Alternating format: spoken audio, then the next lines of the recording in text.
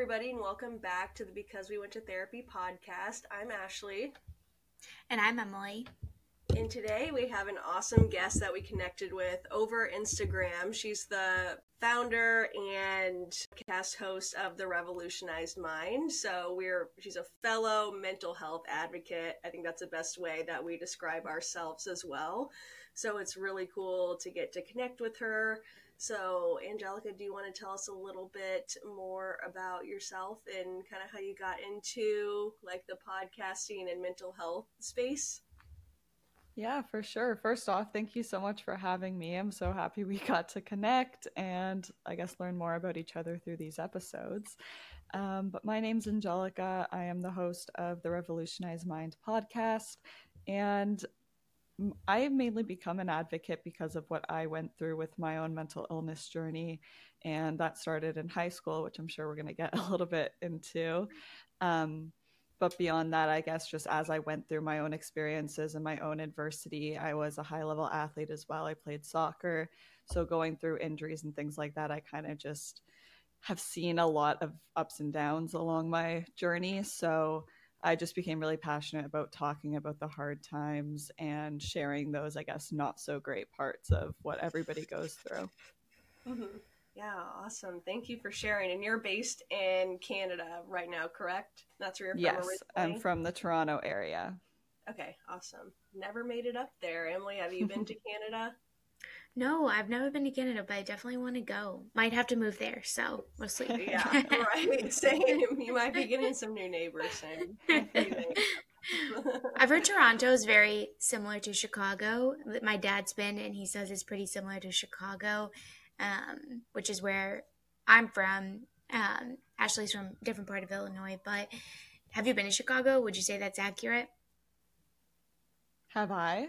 Yeah. Mm-hmm. I have not. So I'm unsure, but Toronto is just very typical city-like, very, very busy. All the events are down there, so it's pretty hectic. Yeah, okay. You'll have to come visit Chicago sometime and hit us up. I mean, Emily's in Arizona right now, but I feel like we're both in Chicago all the time. So definitely a great place to visit. And I've been wanting to get up to Toronto, and then also Emily and I have been talking about going to, was it Lake Louise or Banff for like 5 years or something now, and we just never have made it up. I haven't been out west, but it looks beautiful. I want to go so bad. It's definitely on my bucket list. Yes. Same. Yeah. Maybe we can all take a trip at the same time. Canada's a super big country, so it makes sense that you haven't been everywhere. Mm-hmm. Just like how we haven't been everywhere in the States. Right. Fair.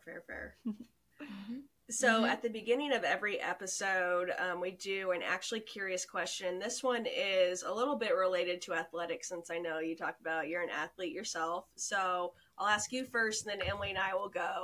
So what one athlete do you think is the greatest of all time that you respect or admire? And this can be not necessarily for their athletic achievements. It can be for literally any reason. Okay, I think I have mine already, actually. So her name is Abby Wambach. She's the greatest U.S. soccer player of all time, and I think she's also beaten out some men with goals scored, so cheers to that. But she is married to my favorite author, Glennon Doyle, who wrote Untamed, my favorite book. It's incredible. So I love everything they do. They're also just huge advocates, feminists, and people who fight for general human rights. So a lot of what they promote on there, they both have really big platforms, is fighting for things that I'm also passionate about. So that's why I love Abby as a person. I just think she stands for all the right things and has always stayed true to herself. And in terms of soccer, she was always just a great athlete that I could look up to. And she was the best female soccer player who I wanted to be like. So that's my answer. Yeah, I love that. It's funny how some athletes, like I know Abby Wambach, like as a soccer player, kind of secondary to her work in the mental health and social justice space and like equal pay for the women's U.S. soccer team. So I think it's really cool how athletes can kind of have that duality with them where they're not just athletes, but they can also be known as activists too, which I know sometimes people are like, oh, keep that stuff out of sports. But I'm like, no, these people are so influential and can have such a far-reaching impact, obviously. And the first person that came to my mind when I thought the athlete that I admire the most is definitely Simone Biles for me. Like, I have never been a gymnast myself, but I love watching um, gymnastics in the Olympics every year. And I just thought it was so amazing when she kind of took a step back for her mental health this year. I remember seeing the news while I was at the gym in the morning and like almost crying because I was just so happy for her to be able to like put her mental health first and take a step back, and just being so pissed off at anybody who had anything like negative to say about it.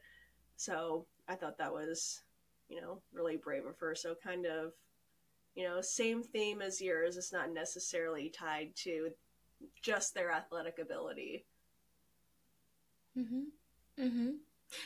I'm gonna piggyback off of the two of you, because I'm not like a huge sports person, but I definitely admire, except baseball. I love baseball, but I don't really think that they're necessarily the greatest in talking about their mental health and being inclusive. But I feel like I love seeing any athlete who uses their platform for something other than sports and fame, right? Like even Kevin Love, who's a basketball player, he's really big on talking about his history with depression and anxiety, and he has like a whole foundation for mental health, and he's like a straight white guy. So I feel like that's so great when people with privilege can speak out about like how they struggle with their mental health too, and that athletes are humans just like anyone else. And so not like a specific person, but just on like Simone Biles, anyone who I feel like all the US women's soccer team is so admirable because they all fought for equal pay,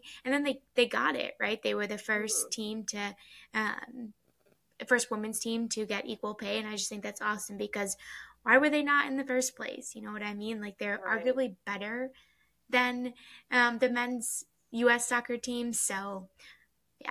I couldn't name one U.S. men's soccer player off the top of my head. I mean, I don't really watch soccer a ton, so I guess that's why, but I can name multiple women.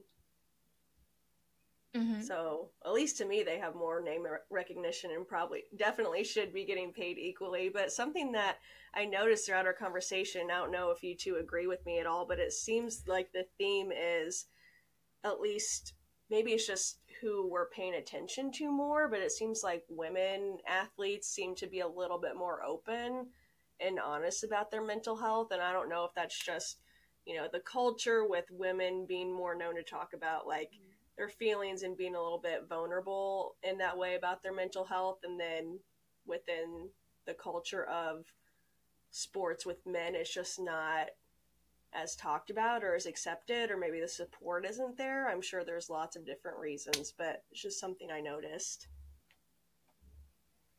Yeah, I think that the girls, if they talk about it, it's not really a big event for most cases. Whereas when the men come out, if you have a big football player coming out as gay, or some hockey players talking about his battle with depression, like it makes front page news and it's this whole thing. So I think that's really important to see as well for other people, that it is okay to speak up. You can be a professional athlete who still struggles sometimes. So that's a good message. But I think it is, I guess, normalizing a bit more, and you're starting to see a balance of both.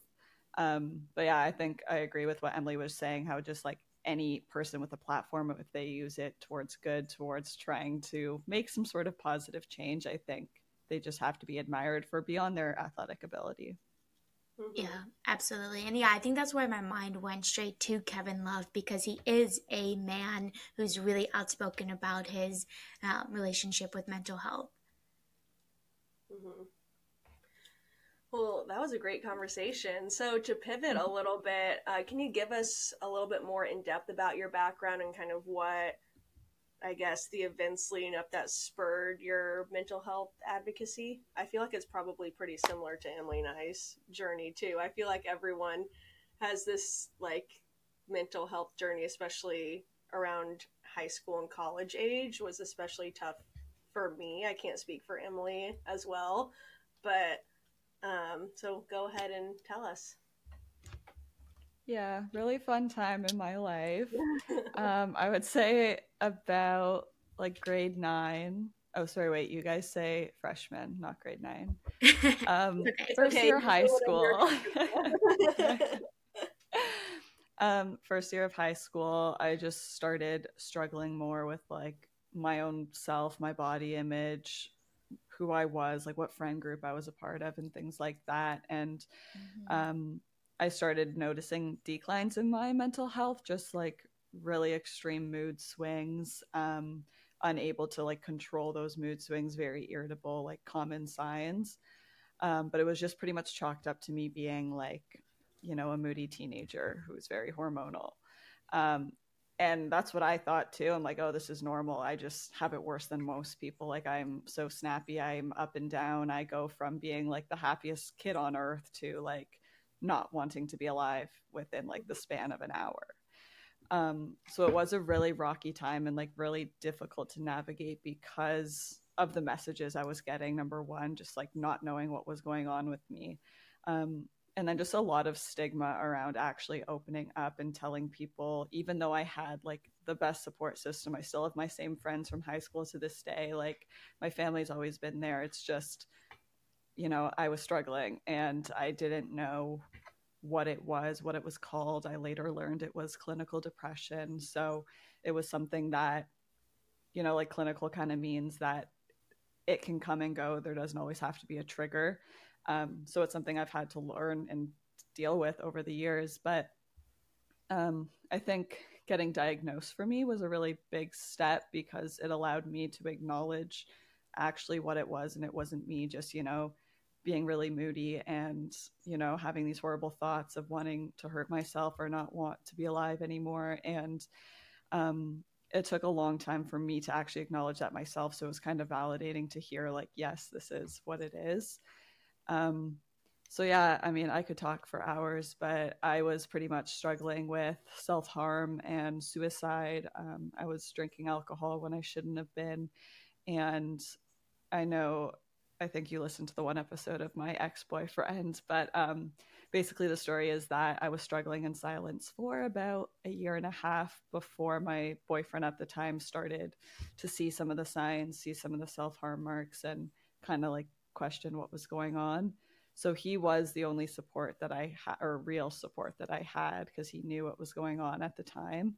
Um, and then one night, this was not the first time, but I had said I had a plan for suicide that night. And he had reached out to my parents right away. And I think this was after months of me unloading everything onto him. So he just kind of got overwhelmed as well, which I've talked to him about today. So just the fact that he did go to my parents, I think, was what I needed, even though it was horrible and traumatic. I was brought to the hospital. There was a whole situation around it, and that did not go well. It was a horrible hospital visit. But yeah, it was kind of the little pivot that I needed, because it started my therapy journey. It started my medication journey. It made like everybody around me aware of what was going on. So we had more language around what was happening and more understanding. But yeah, I mean, still ups and downs to this day. I definitely would not say I'm cured, but I have learned a lot more about how it affects me and how to deal with it. Long story short. Yeah, Thank you so much for sharing. I kind of want to throw it back for a second too. You're talking about like at the beginning of your mental health journey early in high school. It just kind of, the same thing happened to me. It gets chopped up to like, oh, they're just hormonal, or they're PMSing, or they're on their period or something. And it's like, why is there this stereotype that if you're a young female and you're moody or anxious or depressed, it like has to do with your cycle? And it's just not looked any further into. And that same thing happened with me. And I don't know if it's just because at the time when we were growing up, like, I don't know what schools are like now, but it was not talked about, at least in my experience. I don't know if yours was any different, if you talked about mental health in school at all, but we definitely did not. No, yeah, it wasn't too big of a conversation. So similarly to you, I just don't think anybody knew any better, or like even knew what mental health was. Yeah. But today I'm sure there has to be more of a conversation around it in schools, and I know that there is. But I still think there's a lack of knowledge around like our cycles and periods. I actually had someone on to talk about hormonal health on my podcast, but it's just really interesting that so many women don't know what's happening to their bodies, how you can link your cycle to your exercise routines, to your like what foods you need on that part of your week, whatever it is. Like there's so much knowledge to it that we've just, I mean, at least me, have never ever been taught. Oh, yeah, same. Emily and I talk about this all the time. Like, there's just so much about our cycle that we have no idea. I was just talking to my trainer today, and she's getting certified, actually, and, like, being able to help tailor women's workouts around their cycle. I was like, that's so interesting. I can't wait for her to do that for me, so I'll let you know, guys know how it goes and if it's beneficial. Yeah, I agree. There's a lack of research and there's a lack of knowledge and a lack of talking about it, right? Like we have a lot, but because it's a women's issue, it's not talked about as much as, we know everything about erectile dysfunction there is to know. That's just my little soap opera on sexism. But I do want to highlight the fact that you openly talk about suicidal ideation and plans for suicide, because I firmly believe that the more we talk about suicide, the less what's the word I'm looking for? Oh, taboo. Like the less taboo. Yeah, stigmatized it becomes. And with that, the less stigmatized or taboo it is, the more people will talk about it and the more lives we could save. Right? Like a lot of times people don't share with people that they're struggling with suicide because it's a really scary topic, and definitely not invalidating how scary it is. Just, acknowledging and, thanking you for having a platform and talking about it, because like I said, the more we talk about it, the less taboo it comes. And I truly, truly believe that we can save lives by talking about the subject more. I am really passionate about it, and something I agree with you on wholeheartedly. I think like the more we say the word, because if you say it, you like shiver, people get uncomfortable. It's just a weird feeling. Yeah. So the more that we actually talk about it, the more accepted, the more people will be willing to understand the effects of it, I think. And for me personally, I don't know about you guys, but on TikTok and stuff, people started putting like suicidal with like an asterisk on the I. Like you can't write the full word because it's like a trigger word. And a lot of people put the asterisk because it acts as a trigger for anybody who might have had like suicidal ideation before. And I was having this conversation with someone else as well. Is just that when I see the asterisk, like I kind of get triggered because it makes it look like it's a bad thing. And then I feel ashamed. And then I'm like, no, this is not that bad of a topic. It is, but not in that way. Right. And it's like triggering to see other people walk on eggshells around it, because then I can't accept it myself, if that makes sense. So I think it does go both ways, and it's just a very complicated topic. Yeah, it is super complicated. Even in like as a therapist in like the therapist world, it's a complicated subject. Some therapists are like, make sure you're asking your clients about it regularly, and some therapists are like, don't ask your clients about it because then it might put that in their head. And it's like, I disagree with that wholeheartedly, because if someone's suicidal, they're suicidal, and by me asking if they're suicidal and they're not suicidal, that's not going to make them suicidal. You know what I mean? Obviously, everyone's different, but like I've never had asked somebody about if they have suicidal ideation or if they've ever attempted. I've never had it be like, okay, that's the trigger that I'm gonna become suicidal now. And so yes, while it's a very complex subject, I really do believe the more we talk about it, and I think some people do the asterisks because TikTok, like I know they were like, people were doing that for like abortion because they would like take down their videos with certain words. So whether it was for that, or I mean they shouldn't be doing that, whether it was for that or to not trigger people, I feel like if we normalize the subject more, then we wouldn't need to put asterisks for whatever the reason is. You know what I mean? Yeah, absolutely. I was going to say, Emily, I noticed that too. I mean, I'm not on TikTok very much, but I noticed that they'll put asterisks on like anything that could possibly be a trigger word. And I'm like, wait, is this actually a trigger word that I need to like be mindful of in, my everyday speech? Or is it just something that has to do with TikTok's algorithm or something? I don't know. That's another like topic in the therapy world that's talked about a lot. Like, do you not say certain things, not just with clients, but in general, like, do not say certain things because the potential of it triggering somebody.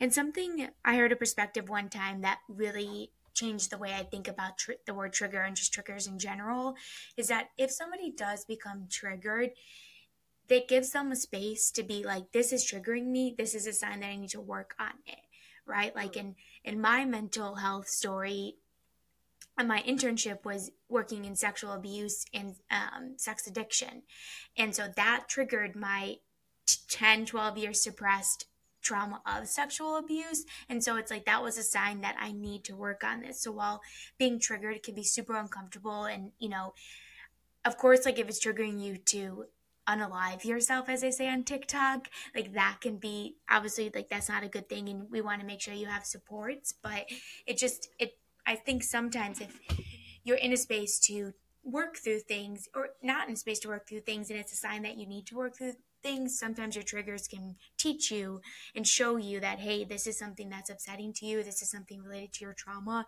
so let's work on it.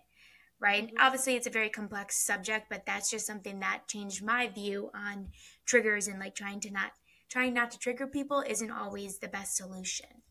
Mm-hmm.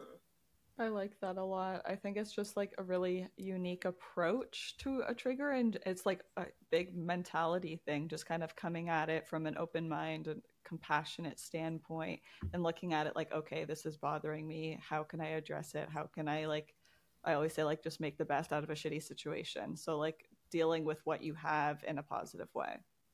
Mm-hmm. Mm-hmm. Yeah. Seeing it, okay, this is going to be really hard to work through this, but it does give me the opportunity to heal. Right. And I think it can take a long time to get to that perspective. So it's not this sense of, there's a bright side to everything, or it'll be okay, or, it's everything happens for a reason, or, it's good that it happened to you type of thing. It's more, and that's my, personal belief. Everyone has different mindsets around it, but I think it can take some time to get there. So like, if you're hearing this and you're like, no, that's not how I feel, like that's totally valid too. Mm-hmm.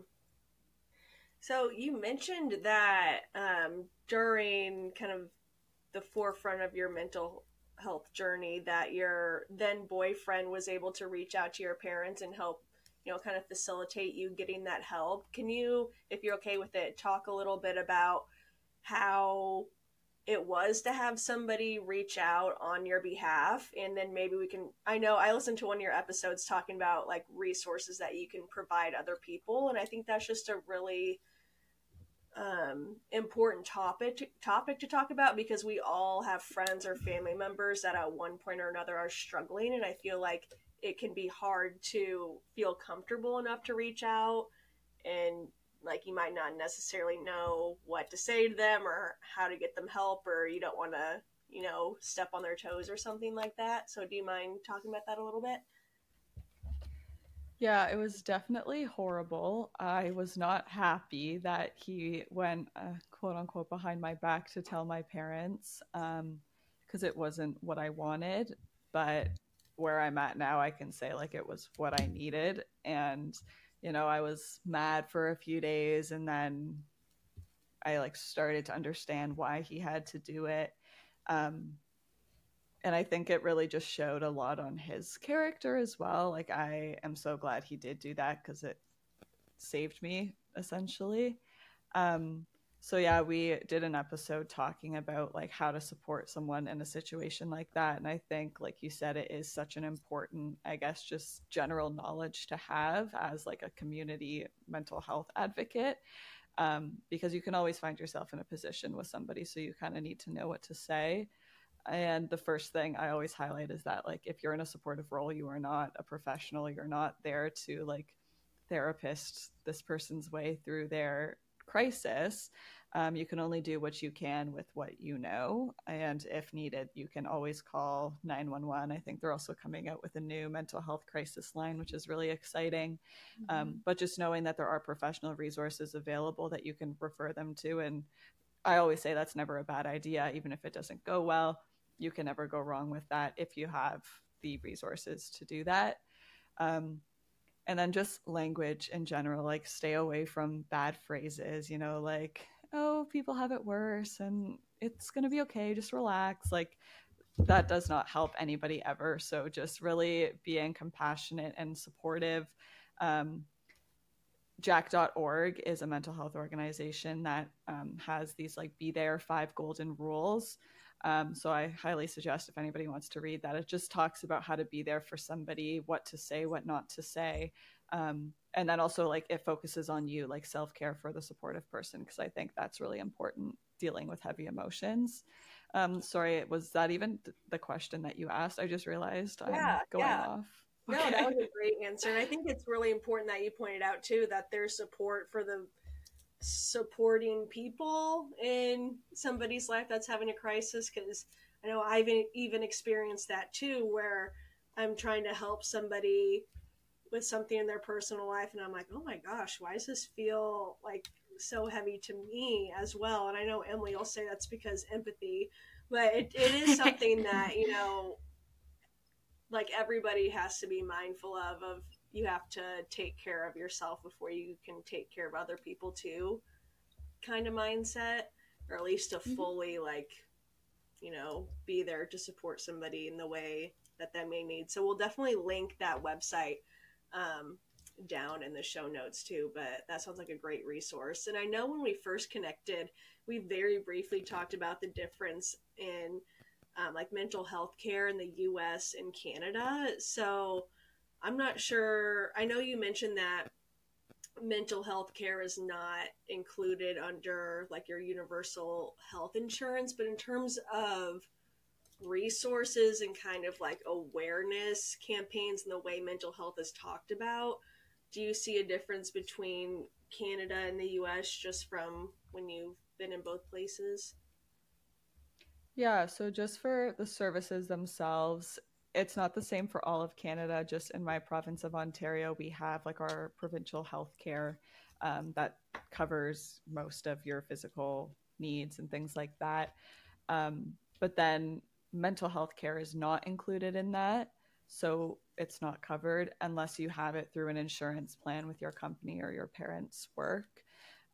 So that does vary across Canada. I'm not sure how it is for other places, but I know for you, most of it is public and private and having to pay out of pocket for everything, right? Mm-hmm. Yeah, Correct. it's either insurance or private pay. But the insurance is like not, we don't obviously have universal health care in America. So the insurance is like private insurance through work or through, a lot of, I was actually just having this conversation in my last session of the day because my client was saying that they're switching to Cobra or Medicaid or Medicare, one of them, and we don't accept those. So like there's so many limitations to accessing mental health, and it seems like, and even though you guys have universal health care, it can still be a struggle in Canada to get the resources you need. Mm-hmm.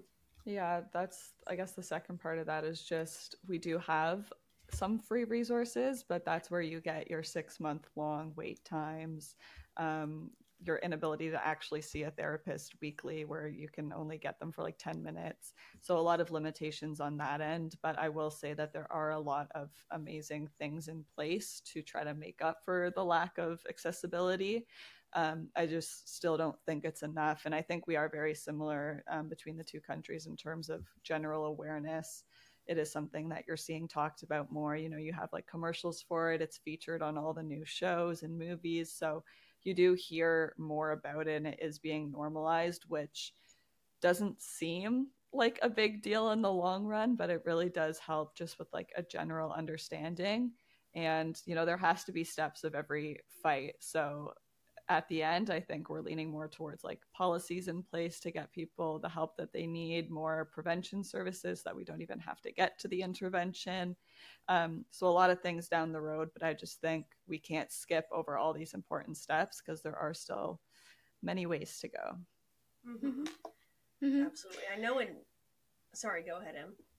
No, I was going to go off on something different. So Ashley, why don't you say what you were going to say? Oh, I was just going to say, I know in my experience, Like my insurance, I've been on multiple different health insurances, and none of them ever cover my talk therapy. I've been with, different therapists throughout my lifetime. None of them are ever covered, and it sucks because therapy is expensive. Like I live in a like medium cost of living area, so I guess for me, luckily, like it is affordable and I can do it, but I can imagine how expensive it is, especially in like a really high cost of living area. And I encourage people all the time to talk to a therapist. And I've literally talked to my friends in person that are like, yeah, like my insurance doesn't cover it. I can't afford to go every week, and then, or even like a couple times a month. And it's like, what are you supposed to say to that? Like, it just makes you as a mental health advocate feel like, well, shit, like, what am I supposed to do? I'm telling somebody to go get help, but help is out of their reach financially, and you can't blame them because it is so expensive.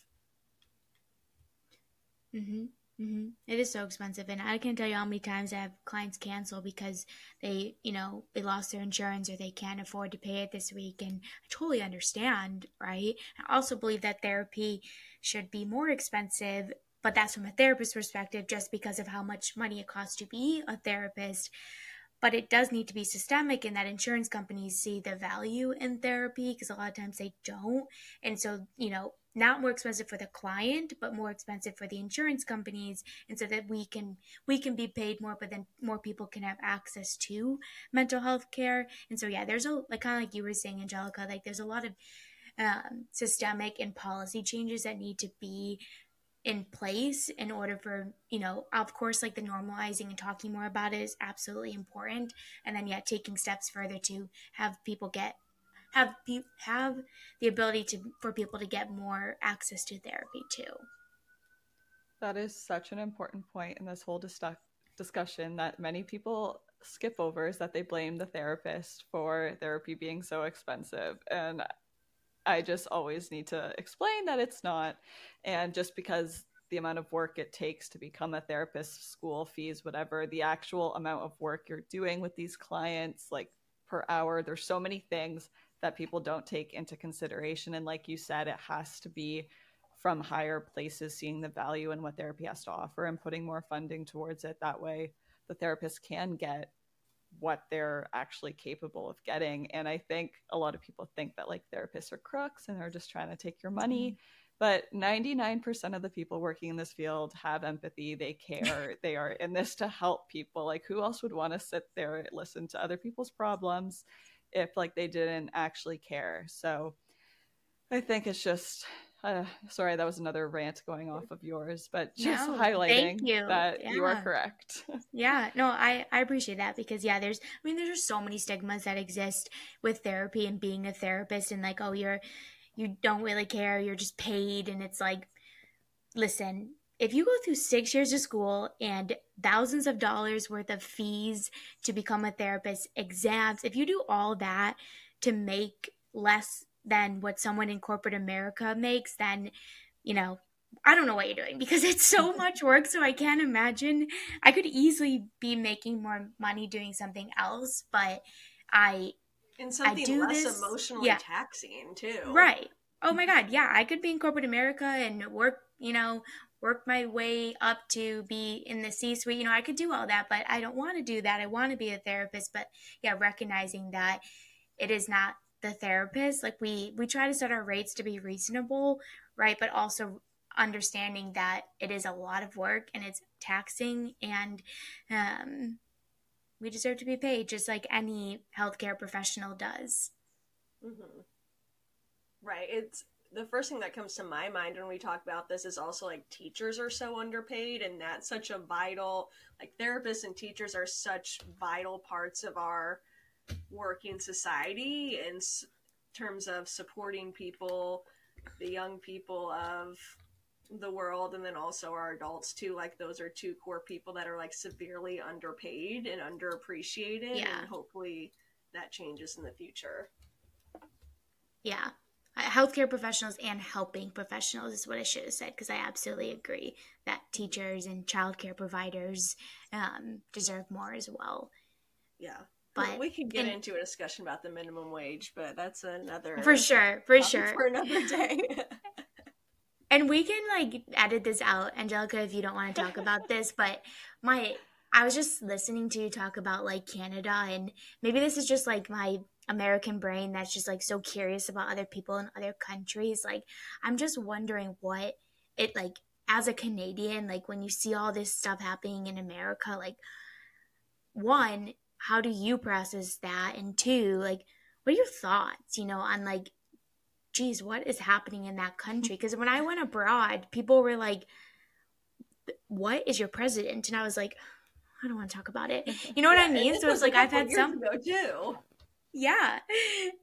Yeah, this was during Trump's era, but yeah, it's just I've always been curious about other people from outside the country, what their thoughts on, especially in the last like 2 years with like COVID and everything. Yeah, it's definitely heavy. It's a lot to take in.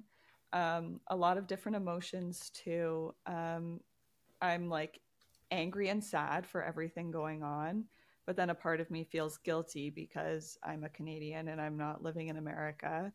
And then another part of me feels disheartened because there's like, what can I say that's really going to make a change on these large levels?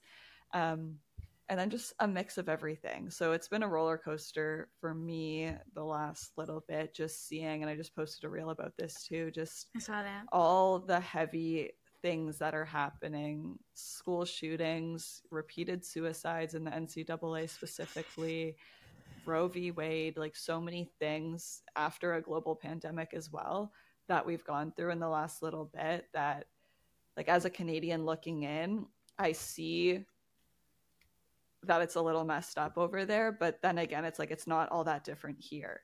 And when all the stuff about Roe v. Wade came out, you had a lot of Canadians bickering, saying like it's very likely to happen here as well. Like, don't get your hopes up that you're a Canadian, because we have people in our political parties right now fighting for the same thing.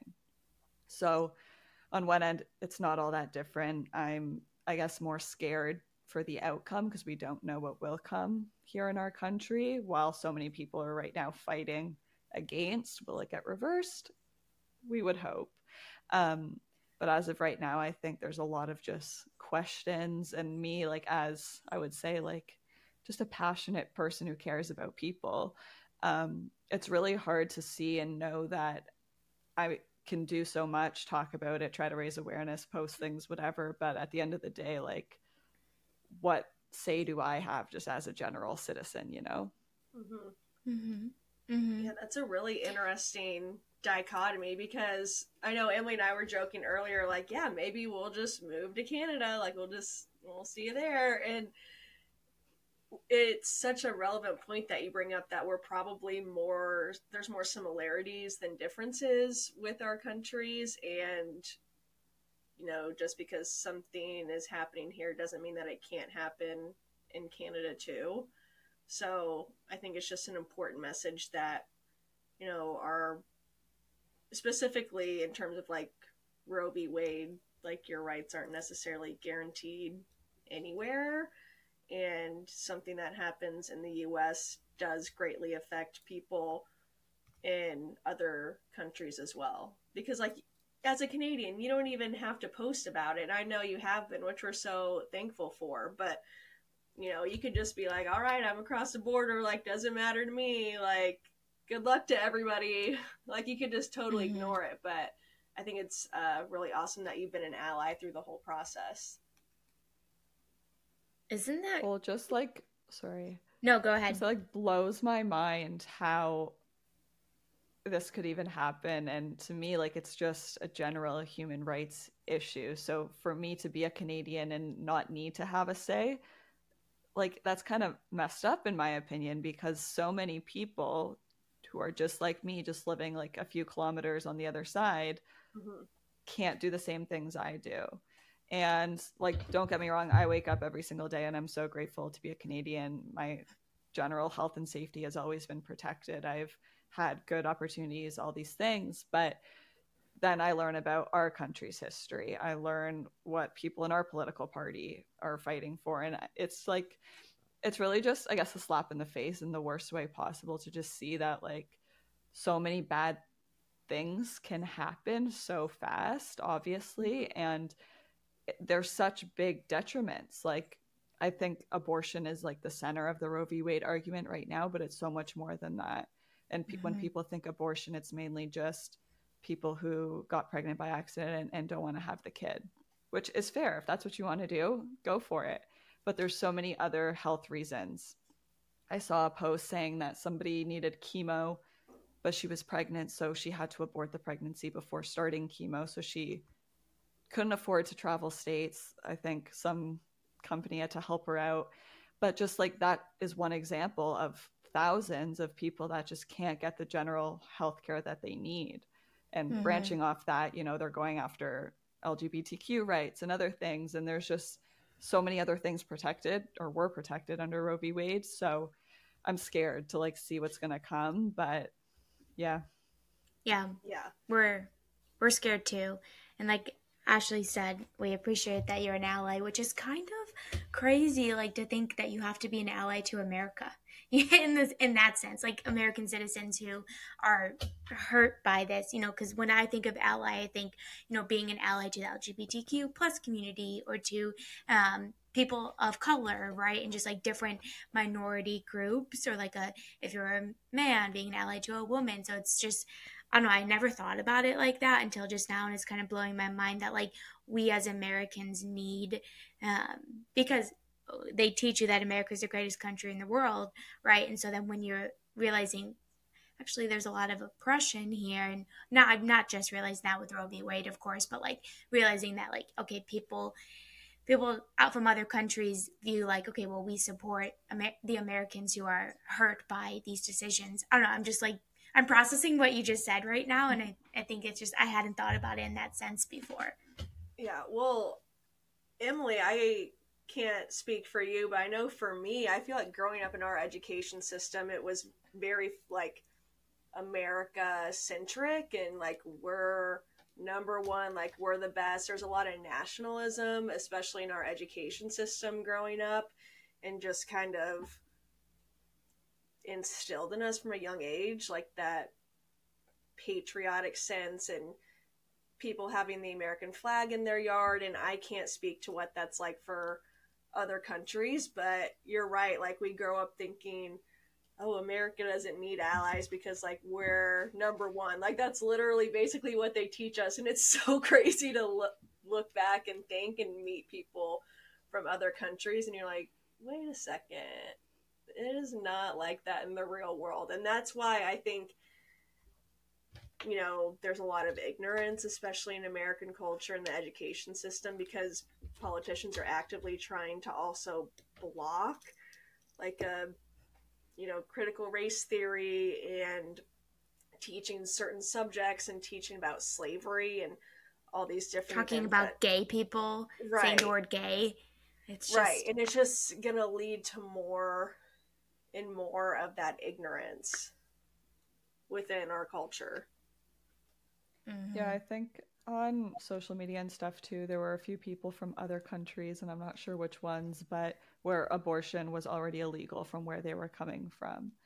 And to me, that like blew my mind because it wasn't something I ever really thought of or acknowledged, but to see like these women who cannot do it. And then now that America, the number one country, does all these things, like the whole world is now involved, and you have people posting from all over, which is amazing to see. On the other side of that, just the amount of videos and powerful women and people who just like care has been like really uplifting and I guess supportive during this time, because you see how many people think the same way you do, which seems like just general human rights, but who care about similar things and are fighting to show you that like you're not alone. Posting about this does help. You're inspiring people.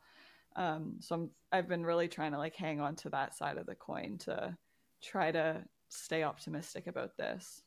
Mm-hmm. And kind of that sense of community too. Absolutely. And like we're going to have to now learn from other countries and how I think it was Mexico. I can't remember, but we adopted like the green color of green for abortion rights, and I'm pretty sure that we took that from another country. And so again, it's this idea of like we're having to learn from countries that are quote unquote right, that like worse off than us. We're learning from them, and it's just like it's a kind of like what I was talking about before. It's kind of like a mindset shift about America, and it's been years of kind of unlearning a lot of things that we were taught in school, shifting to be like, okay, now like we need to learn from other countries and how they fought for, even though America's done this before in the 70s and 60s, but learn more. Okay, how did you and fight 80s that? and 90s. It's been consistent. No, yeah, you're so right. Like but clearly it didn't. We needed to do more, and we need to do more. Not it's obviously not on the individuals, but now it's gonna be right to fight and to fight for human rights, because you're absolutely right that it's a human rights issue. Mm-hmm. And kind of bouncing off, talking about the sense of camaraderie or community that you have with other people that are posting about this as well. Do you remember how you felt when you first posted about your mental health journey and kind of like getting, your platform off the ground? Did you have a lot of people coming to you being like, I had no idea, or I feel the same way? Can you just talk about the kind of feedback that you got when you first started? Were you nervous? Oh, yeah, it was so scary. I think it just felt like opening up this book that like nobody knew existed. And I was really scared, just mainly for like fear of judgment, people calling me weak, typical things. But I just think, like we were saying before, like it's such a taboo topic. So for me to openly say that, I had like my parents telling me, what if a future job looks at that? They're not going to hire you because they're going to see that you struggled and you might not be capable of doing the job. Um, or when I would post things, people would reach out being like, oh, I didn't know that was wrong with her, and like to like question my family members, like weird stuff that it was never really like anybody else's business. um but yeah, once I got past that and I just kind of posted about it more consistently, I think I did have more people reaching out, sharing that they've been through similar things, or something I said really resonated with them. And that's not what you do it for, obviously, but the more I started getting those messages, like it really just showed that, what I have to say, what I've gone through, all these things can kind of form together into some community. And if everybody else is scared to talk about it, like I've already put myself out there, so might as well keep going. Just keep sharing these things that people are scared to admit or acknowledge themselves, but things that pretty much happen to everybody, struggles that we all go through. Just people are scared to really openly admit that because you want to keep this strong image. And so, yeah, I think through that, I just kind of kept feeding off of the responses that I was getting. And I guess that just allowed me to like really find my voice, build a platform. And now here we are. Yeah. Yeah, that's Yeah. awesome. And everyone deserves to have a voice. So I'm really glad that you found yours, and then you inspire other people to talk about their mental health and to be open about it. Because kind of like I was saying before with suicide, the more we talk about anything related to mental health, the less stigmatized it becomes, and the more people reach out for help and realize that their mental health matters just as much as their physical health. And Angelica, I don't know if you can relate to this, but for myself as a non-mental health professional, since I'm not technically like in the professional field of mental health, just more of an advocate like yourself, I find that I feel like my biggest impact is just by talking about my mental health journey and being really open about it, and talking with friends and family about like what I've been through or struggles that I have right now, or even just like saying the word therapy and talking about getting help, and just kind of destigmatizing like everything that is around the mental health universe has been like the biggest reformation that I have seen in my work. Yeah, as a non-professional, my like biggest thing that's helped me is just by being myself and just like openly and honestly talking about those hard times. Just if I have to make a fool out of myself to make someone else feel comfortable, then I'll do it, kind of thing. And it's like, you guys know, like posting the reels, doing the trends, doing everything. And it's just trying to get that conversation going. And yeah, just showing who I am. I'm big on like authenticity, and social media, I think, is a highlight reel, and body image, that's a whole nother topic, but something I talk about a lot as well. So just really showing up as your true self and accepting who you are and who you want to be, and really leaning into that. Mm-hmm. Absolutely. And as a mental health professional, I so much appreciate both of you for sharing your stories, because when I talk about it, it's like, well, obviously you feel that way, right? That's what you do for a living. Not that people say that, but I just feel like, what I mean? Like, of course I'm going to advocate for it. It's my job. But, it's not your guys' job, but you still care so much about your mental health and about the mental health of other people. So I commend you both. Thanks.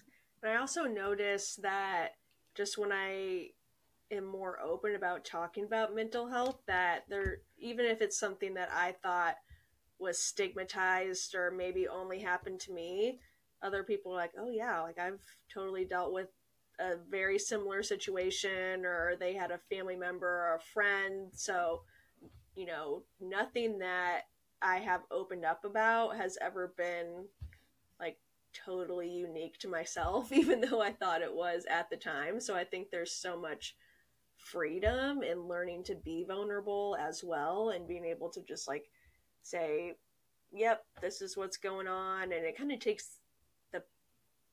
shifts the power dynamic in a way as well. And I feel like it kind of gives you as the individual power back from like what you're going through. Oh yeah, there's so much power in vulnerability and community, because I think those two go hand in hand. And I think it just gives words to what's going on, and a lot of people aren't comfortable with these words and these things that we're talking about, but normalizing is such a bigger topic than just talking about it. Yeah. So really making people feel comfortable, like when you say therapy, don't cringe. Like, it's okay if you go to see a therapist and take meds. Yeah. Mm-hmm. Mm-hmm. Yeah. Absolutely. I tell people all the time, I have to take my Prozac today. like 6 p.m. It's time. And that's research based, right? In that vulnerability and community and sharing about your story does shift that power dynamic you're talking about, decreases shame, and it it's a necessary part of the healing journey for sure, and it can be really impactful. Brene Brown, that's all of her work. Yeah. Huge Brene Brown stands on this podcast. I love her. Yeah, literally. She's like, I feel like she's goals for the whole mental health community. It's like everybody wants to be her, no matter what professional capacity that you're in. It's like she's the end goal. Literally. She's on the top of our hierarchy of needs as therapists. So, well, the last thing I wanted to kind of talk to you about, if you're comfortable with it, is I recently listened to your episode about kind of coming out to your family about being in a relationship with a woman for a while, a couple of years ago. And I know that you were talking about, you're very, very vulnerable with that story. You were really scared to like talk about it and hit publish on it because not everybody in your life knew, and it was such a difficult time in your life. So I want to say I really, really appreciate you, coming out and talking about that and just being totally vulnerable and open and honest, because I'm sure that was like, you ripped a tequila shot at the beginning of it. I'm like, I feel that I would probably have to do the same. So props to you. What kind of feedback did you get? Like, did you have anybody reaching out with like a similar story, or supporters saying, thank you for doing this? Yeah, that's one part of my story I actually don't talk about often, where like a lot of change, growth, problems happened just given Mhm. the circumstances. So yeah, releasing the episode was kind of just a spontaneous decision that I went full force into, which was terrifying because a lot of people didn't know. My family doesn't know I was going to go public with it. So a lot of different, again, internal stigma of things that were said to me, what would happen if people found out, what people would think of me, what people would think of my family, like just so many things that looking back, it doesn't make any sense. But um, just kind of some things I grew up with. And that time was really hard for me when I did release it, just some, like, I guess, personal issues with sharing information. Um, but the positive feedback that I got from it was like out of this world incredible. I have never felt so supported and I guess proud of myself for making that decision because of how many people reached out to me saying that they've gone through similar things. They've never been able to talk about their struggle with same-sex relationships, some of their family problems, like so many specific details and things that were shared with me after that. And I learned so much about so many different people that I would have had no clue that they were going through this or whatever. So it did bring me closer to a lot of people and kind of like that side of allyship that the more I was hiding that part of my journey, like I was just doing a disservice to anybody because if I'm, I guess, vulnerable enough to share my story, like I could make such a big impact on so many people. So that's why I did ultimately decide to do it. And I think the biggest message that I got from releasing that and from talking to everybody was that so many people might be struggling with just their own sexuality, so many internal issues that we have no idea about.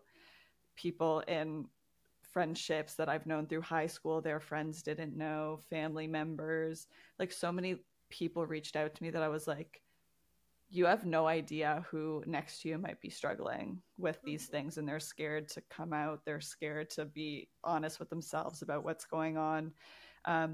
So just really, I guess, promoting that community aspect again and just treating people with kindness. Like, you know, you're not going to trust everybody enough on that level to just share your whole life, but knowing that you do have people in your life that you do trust, that you can share these deep feelings with and really be supported and not turned away just for being yourself. Mm-hmm. Mm-hmm. No, that's incredible. And I feel like that was sort of like a good wrap up of our episode because the themes I was hearing is vulnerability, community, right? The ability to be open and to share and to get responses from other people who may be going through the same thing. And that just shows you never know what can happen when you do open up and share on whatever the topic may be. And hopefully, it can always be that positive. But yeah, I really appreciate you coming on and sharing so much about your mental health and about the work you do to destigmatize and increase vulnerability in community. Mhm.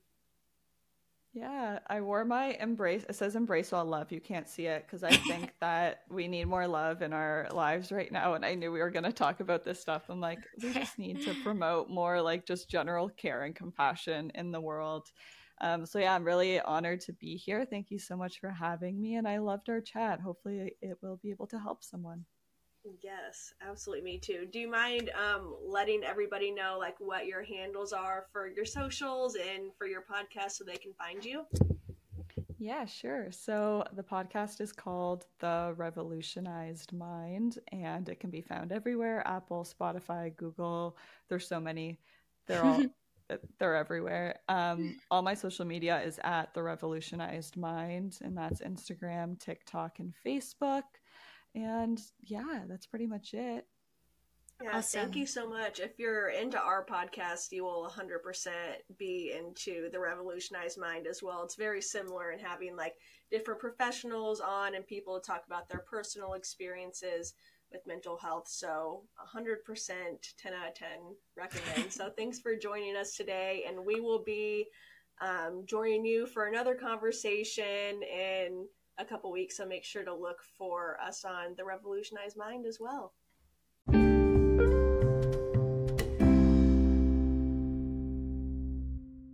Thank you for supporting our show. Please consider subscribing and giving us a rating and review. As always, if anything particular was resonating with you from today's content, please do not hesitate to reach out to a licensed professional mental health expert.